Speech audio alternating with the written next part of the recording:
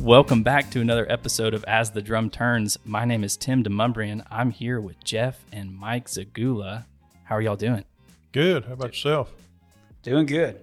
Doing well. Awesome. Okay. I'm filling in for Laura today. She is in Las Vegas, Nevada at the World of Concrete, as is a lot of people in our company. In Vegas, everyone always asks me why I don't go to Vegas, because Vegas is not for me. But, Not your scene. It's just not my scene. But I think we had about 200 people or so that went, and so excited about those folks and the opportunity for them to get to go. Really represented people all over the country that were able to attend the show. So hopefully everyone's having a good time and staying out of trouble. That's right. So I wanted to remind everyone real quick that we rolled out a new SRM 360 mobile app. We've made it easier than ever to access ADP, find your HR rep, stay up to date on news and events, and listen to this podcast. So you can download that. The link for Apple and Android devices will be in the show notes, and it'll also be in our newsletter. So download that today. If you have any questions, you can email IT support at smyrnareadymix.com. They'll be able to help you get your access, your credentials, or any other questions that you might have. So as y'all know, we're going through our 5 principles. Last week we covered safety with Jim Morrison. This week we're covering quality. So we've got Mike on to do that. But first, I have a quick quote from Aristotle. All right. Yeah, so he says, this is about quality. He says, quality is not an act, it's a habit, which I think is really cool because it's like brushing your teeth is a habit. You don't even have to think about it. Correct. At night, you brush your teeth. You don't have to decide, am I going to brush my teeth tonight? You just do it. So what are some habits that our team could have in place that with quality that they don't have to think about, that they just do, that increases our, maintains our quality? Well, one of the things, is a big key, our last line of defense is our operators. They're very critical to our success. So when they go to the job, they need to haul a slump get there at the slump that's on the ticket. A lot of times they might have a 5-inch slump on a ticket, but they know the guy's pouring a 7 or 8, so they'll haul it wetter. And then when he has a problem, we got no water on the ticket, and then it's, up to us to defend. So it's critical not only hauling the right slump, but when you get to the job, put a 0 or the amount of gallons on the ticket so that we have something to go back on. We had a deal in northern Colorado with some light pole bases, which is a huge thing for us. It was 5 days after we took over Martin, and load strength, and we just finally settled out. It's been this long, but no water on the tickets, but we did do a petrographic analysis, which they basically get into electron microscope, and anyhow, it was wetter than we batched it. So that's how it helped us in the settlement on it. So it's ultra critical. Well, and I would just add to that too, is that we could have, foregone doing the petro had we had just written the water on the ticket. Exactly. I mean, literally a 2-second effort. Yeah. Instead, we had to make cores. And, we were back charged. We'll just share it. I mean, we were back charged $413,000. Correct. On 56 yards of concrete. Yeah. I mean, this is how serious this stuff is. And you talk about eroding profits, the concrete itself was only worth $7,000. Yeah. The total concrete that they bought. And here we are getting back charged $413,000. And Correct. We ended up working through it. We weren't, 100% out of the wrong. So, we settled that with them. I don't like the word settle. We fought to get it down from $413,000 to $100,000. Yep. And they had bought. So really, I think it was about $80,000 after they bought the concrete twice, whatever. But nonetheless, that's huge. And unfortunately, these are conversations that Mike and I have regularly, is that, issues across the country where we're getting back charged for this, that, or the other. We got a back charge in Michigan. We got a back charge in Southwest Florida. We're dealing with this stuff all the time. And a lot of it is just, if we were making it a habit, to your point, Tim, to just do the right things and haul what's on the ticket and write on the ticket, give us the information. Yeah. We could do better. Yeah.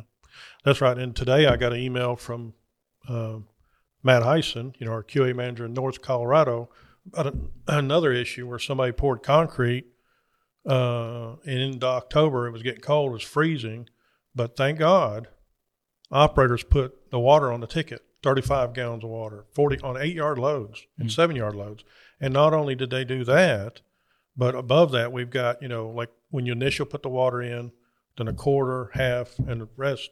So like one load, it was 45 gallons. They put 20 gallons in on front, poured off, third of the concrete, added another 15 gallons. And then when they only had half, like 3 yards, they put another 10 or 15 gallons in it. So that concrete, and the top is just, you could see the guy got on it. He did no air. Should have put an air mix in.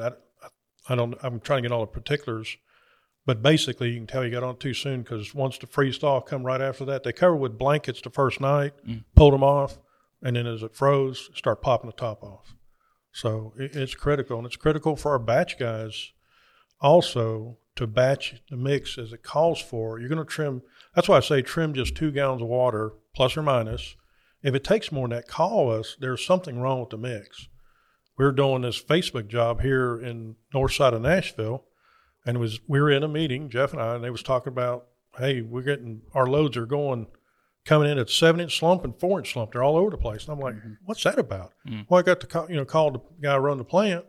Oh, well, this plant loads at a 6-inch slump, and this plant loads at a 4-inch slump. Are you saving water? Yeah. Well, you got a badger meter that's out of calibration. Yeah. So we fixed that, so that's why those guidelines are in there. And for the guys to being consistent and making it a habit is the most critical to do the same thing. A lot of times, you'll have guys batching concrete or girls, and they know, say, a 3,000 calls for 30 gallons of water. They think every 3,000 mixes like it. That's not the case because if you got a line pump, it's a lot more cement. So it's going to be 30. So they'll automatically cut that water the way they back at your regular 3,000.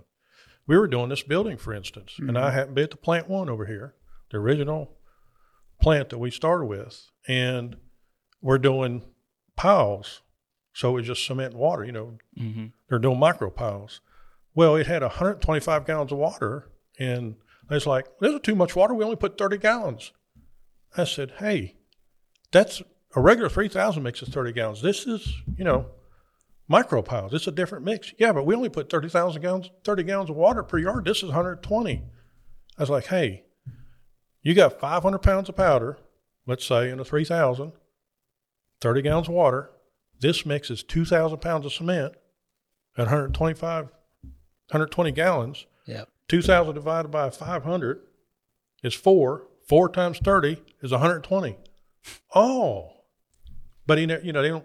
When I talk about water, that's when I really realized talking water cement ratio to a lot of people that don't have a lot of experience, it doesn't help much. They don't understand it. So. Well, and why don't we just, to that point, let's just talk about water cement ratio a little bit, So and why don't you just walk them through?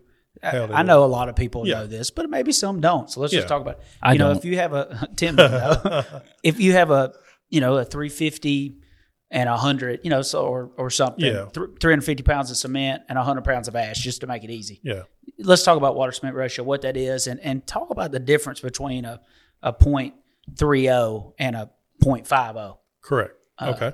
So what Jeff's referring to is if, let's say you got 500 pounds of total cement and ash, cementitious, and then the water that you divide, so the water becomes 250 pounds. So you take the 250 pounds of water, of course, a pound of water, 8.33 pounds is 1 gallon of water. So you have to convert it back. But anyhow, 250 pounds of water divided by 500 pounds of cement, that's a 0.50 water cement ratio. So that would be, our 3,000 is about a 0.34. But when you're getting in the high strengths, you might be 800 or 900 pounds of cement, ash, and slag, and micro, and all this, and your water is probably about the same amount on the poundage, but your water cement ratio is down to 0.28. So if it's 1,000 pounds and you're at a 0.25, you're a 2.5 water cement ratio. And that's how you get your strength. The lower the water cement ratio, the more the strength. And then, and coupled with that, if we say we're doing curbing, So guys pouring a 3,500 curb, you get a regular 3,500 mix, and the curb, you're trying to get a machine curb, you're trying to get a 2-inch slump. So your water cement ratio is not going to be like a 3,500 would be, say, a 5.0. You're going to be down around a 4.2 or 4.0 because you don't want a lot of, it's got to stand up in the form. It's a different type of mix. Mix. And that's why, so if you take total cementitious, which is ash, cement, slag, micro, whatever that is, add it all together. Correct. Per pound, and then divide by pounds of water, it gives you the whatever it is, 0.50, 0.30, whatever. Correct. Yeah. Correct. So, keeping that in mind, understanding that conceptually as a batch person and even operators is really important. That's why you hear about, water's detriment of concrete is because when you're on a pad and you're adding 40, 50 gallons, you're changing the water cement ratio. And when you change water cement ratio, you're deteriorating the strength. That's right. Every time. And for us, and that go back to the batching process, making sure that you're not cutting water out in the head of that load. You really mess with the concrete set times when you don't load it like it's supposed to be loaded. Right. And we've seen that happen so many times where folks are not, they change the way that the water is going in the load. It is critical to make sure water goes in consistent the same way every time to make sure that the cement's getting hydrated properly and the slumps are proper and it's what you designed. That's correct. Yeah. Correct. Yeah, because a lot of times they'll get so afraid to have a wet load, they'll cut a lot out, it takes it out of the head, and then they add it on the pad. It takes a long time to get that water all the way back to the head, so they get up the slump on the front end, where they're checking it, and they leave the job, and it drops 1.5 or 2-inch slump, and then they're adding more water. You can never get ahead of it. It just makes especially in the summer. And if you're an operator, terrible. You know exactly what I'm talking about. Yeah, because you'll be on a pad, you'll go to the job, you'll lose 3-inch slump. Correct. Just like that. That's when right. it's summer and there's 100 degrees outside. Yeah. And so a lot of that's the batch guy making sure that they got the head water in to make sure the water's mixing, because you just can't get the same mixing action. It just doesn't flow through the load the way that it looks like it has. Correct. And even slump meters can get off when it's summertime and you've got half the load is one slump and the other half is another slump and you not realize it. That's right. That's right. Quality is important. I mean, it's the quality of the product that we sell. Yeah. And I don't know if we give enough impetus to that. Like, if we were selling iPads and they didn't turn on, that would be a problem. Yeah. Well, it's the same way for us. If you got a 3,000 PSI, if it doesn't meet 3,000 PSI, believe you me, we are getting a call. Exactly. And it's not like you just, sorry, it didn't work that way. Yeah. We have to deal with it. And especially some of the biggest chargebacks that we've ever dealt with, caissons. Oh my God, drill shafts, light poles, things like that. When it's going in the ground, it's got a cage and it's going down, 10, 20, 30, 50, 60 foot deep sometimes. That's right. That's the concrete that is really, really important. Our operators pay attention to what they're on the ticket and help us create a habit around quality for sure. Exactly. Amen to that. That's great. So you definitely talked about the importance of quality across the people in operations, but what about quality for everyone else? You talked about batch and operators, but quality for whether you're billing payments or you're taking invoices or that's a good point too. I mean, I think it's just a quality mindset, right? I mean, being taking pride in your craft, whether you're in billing or whatever it is that you do. Mm-hmm. You do it to do it right the first time and make sure things are accurate. So many customers, we can do a phenomenal job getting the concrete to them on time. Operators have great attitudes and hauling great quality product, job go perfect. But if they get billed the wrong price, or if the taxes are messed up, or that lot number's wrong, things like that, and they call the office and someone's got a bad attitude with them, or we put them on hold and we shouldn't, their account, things like that. It doesn't matter how great a job we did. That's the last impression that our company left. Right. And so, we need quality across the board in the way that we engage our customers and the way that we engage one another as well. Just looking and seeking after the spirit of perfection and excellence and everything that we do. And that's going to help differentiate us compared to our competition for sure. even dump operators and tanker operators. Tanker, we've had an issue lately in Southwest Florida. Yep. Because you unload 4 cement tankers to one flash, and I think they get into a rut. So somebody, a couple times this happened where they put flash in a cement silo, and that wreaks havoc. It was very expensive. Dump trucks, when you're backing up, you're dumping out your pile, and you see sometimes we'll get some big old pieces in there, from the quarry, or like in Florida, you get a lot of wood debris because of nature. When a quarry here, they blast and they go down and keep going deeper and deeper. In Florida, because the water table's so low, they drill and blast. They take a drag line, they only go down about 70 feet. Oh, wow. Because of the formations, there's still some wood products. So if they see something, let somebody know. Everybody's going to be on the lookout for quality. Mm-hmm. See something, say something. That's right. Yep, for sure. That's good. Yeah. So Jeff, you had you'd mentioned last week an update to some insurance benefits.